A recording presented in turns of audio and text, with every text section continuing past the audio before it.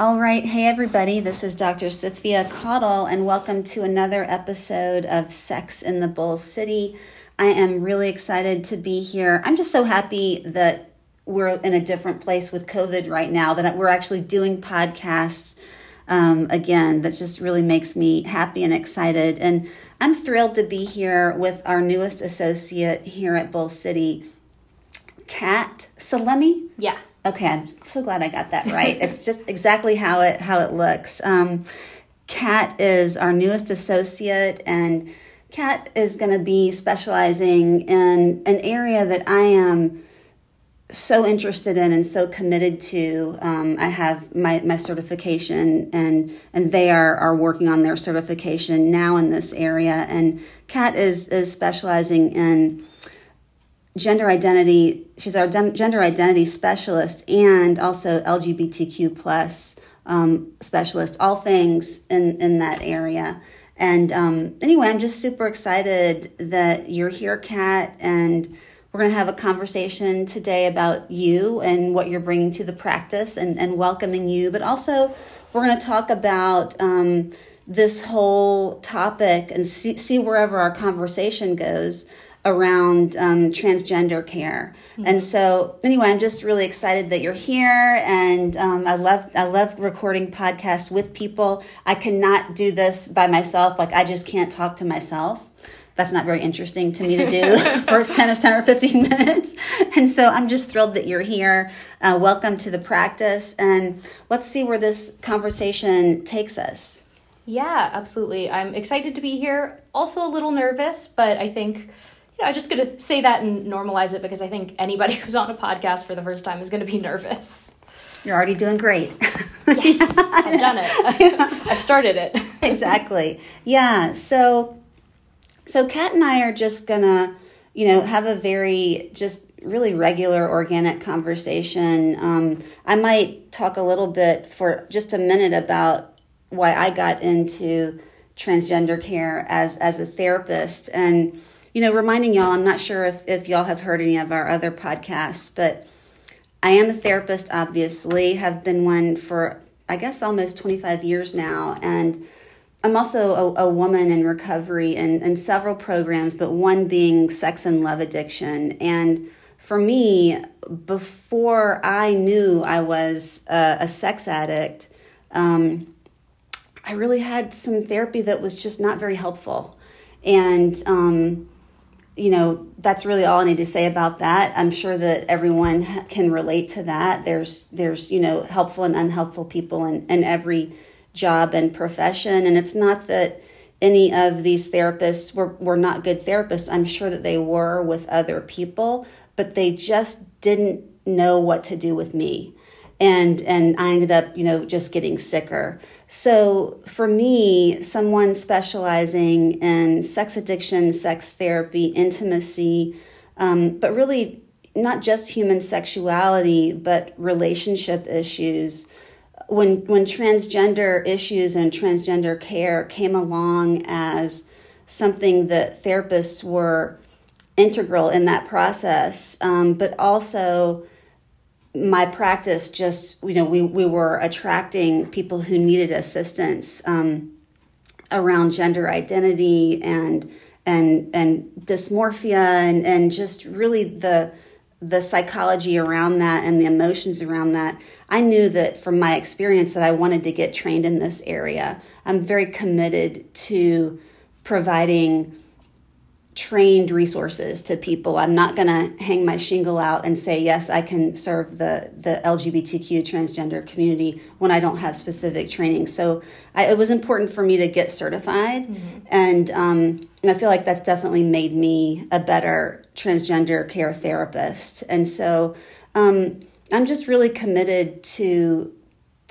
this community because I don't want people to have the experience that I had of just going to a general therapist. Again, they can do great things for other people, but for these highly specialized areas, I really want people to hear that it's okay to be choosy, and it's okay to shop around. You don't have to come to us. You just have to find someone that you match well with that is trained, because this is really important stuff. We were talking before the podcast. This is a really important, not to say that other issues are not important, but this is like a foundational, basic area of importance that really has to be deeply served. Yeah. And I think that's part of why I got into this area is before I identify as non-binary, I use they, them pronouns. But before I even realized that, I, had a bunch of trans friends, which I think part of the reason I gravitated towards them, and a lot of queer people can probably relate to this, is just because I related to some of their experiences. And I saw some of what they were going through, both just in like their personal lives about just like familial rejection, dysphoria, just like the difficulty navigating all of this stuff. And I went, that's not good. I wanted to be a therapist since I was in high school. And that was sort of when I started developing this sort of idea of like, this is what I want to specialize in. I want to help and specialize it. I want to help trans and non-binary people just be comfortable in themselves, in their gender, in their body. And then I kind of had the experience of realizing, I'm not comfortable in my own gender, in my own body. And I basically had this experience of coming out to myself, coming out to everybody in my life slowly over time.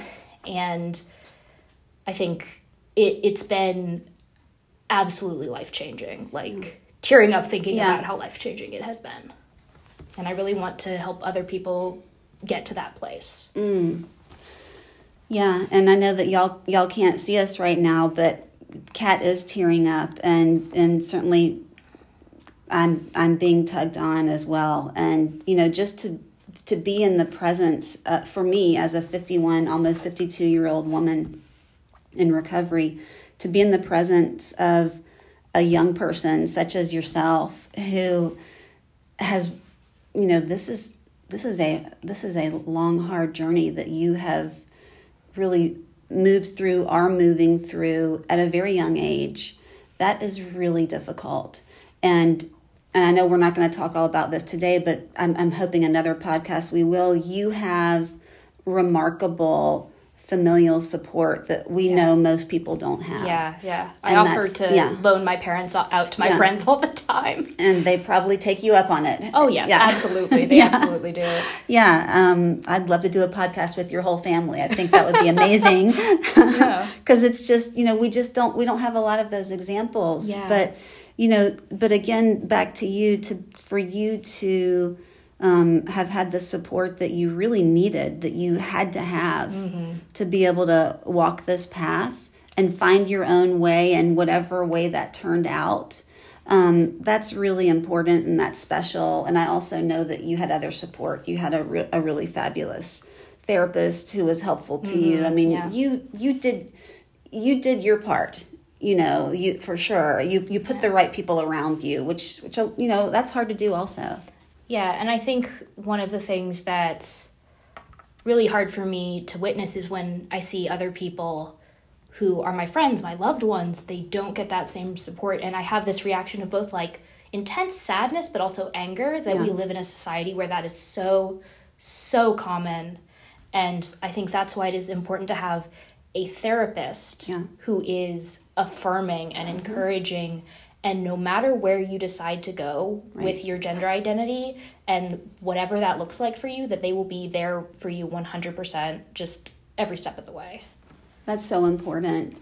And I feel the need to really reiterate to whoever's listening to this, who is, wondering and not completely sure, and maybe just wants to, have some conversations with a therapist around identity and body comfort, and just, really just ideas and how one feels in their own body. All of those conversations are so important. And I just want to say again, please, please, please look for the actual training that your therapists have. It is really important. There's a lot of great therapists out there, but let them help other people. Go to the people who really have this very specific training, because this is really important stuff. Yeah. And I think that even for people who have been out and who are like where they want to be in their sort of process of transition and gender, that sometimes like that still can play a huge role in your life. And you're like, okay, well now I really want to deal with my trauma or this other thing, my anxiety, my sex addiction. Mm-hmm. And if you don't go to somebody who is affirming, it's really hard to talk about the entirety of your identity and yourself, which is going to play into whatever else you have going on in your life, because we're whole human beings who are infinitely complicated. Yeah, and ultimately we want to be seen and heard and valued.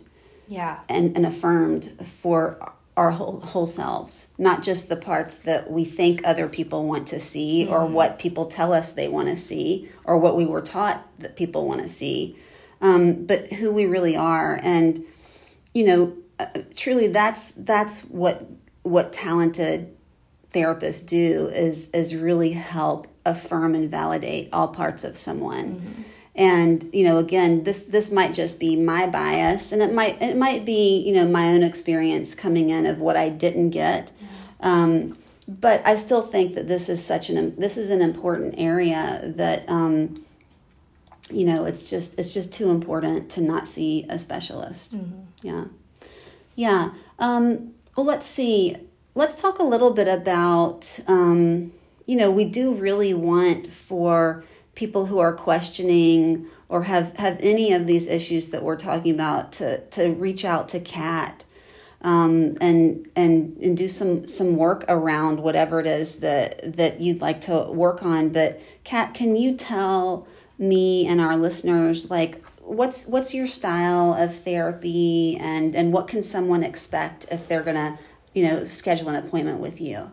Yeah, well, I'll start off with like the theoretical mumbo jumbo, because I feel like, if you're a client listening to this, that might be what you find important, is not the stuff where it's like, oh, I like narrative therapy and cognitive behavioral. And it's like, you may not know what that means. And right. that's totally makes sense. Most people probably don't know what those things mean.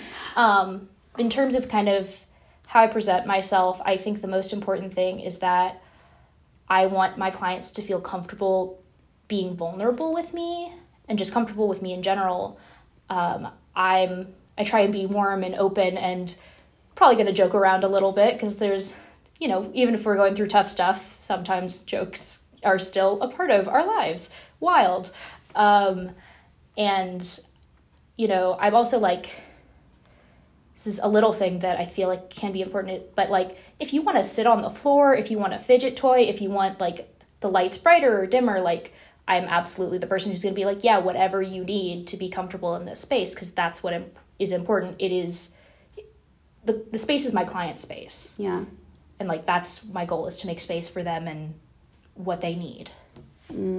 That sounds really good. One thing that I'm feeling from you that I know you're going to give your clients is complete authenticity. Like you're so open and authentic that feels really good just to be in your presence, and that's gonna really resonate with anybody that you work with. Yeah, and I think that's actually been a struggle for me, kind of as I've throughout my life. Sure. I think partly related to like not feeling like I quote unquote fit in, but I think it's also just like, it is very vulnerable to be a therapist.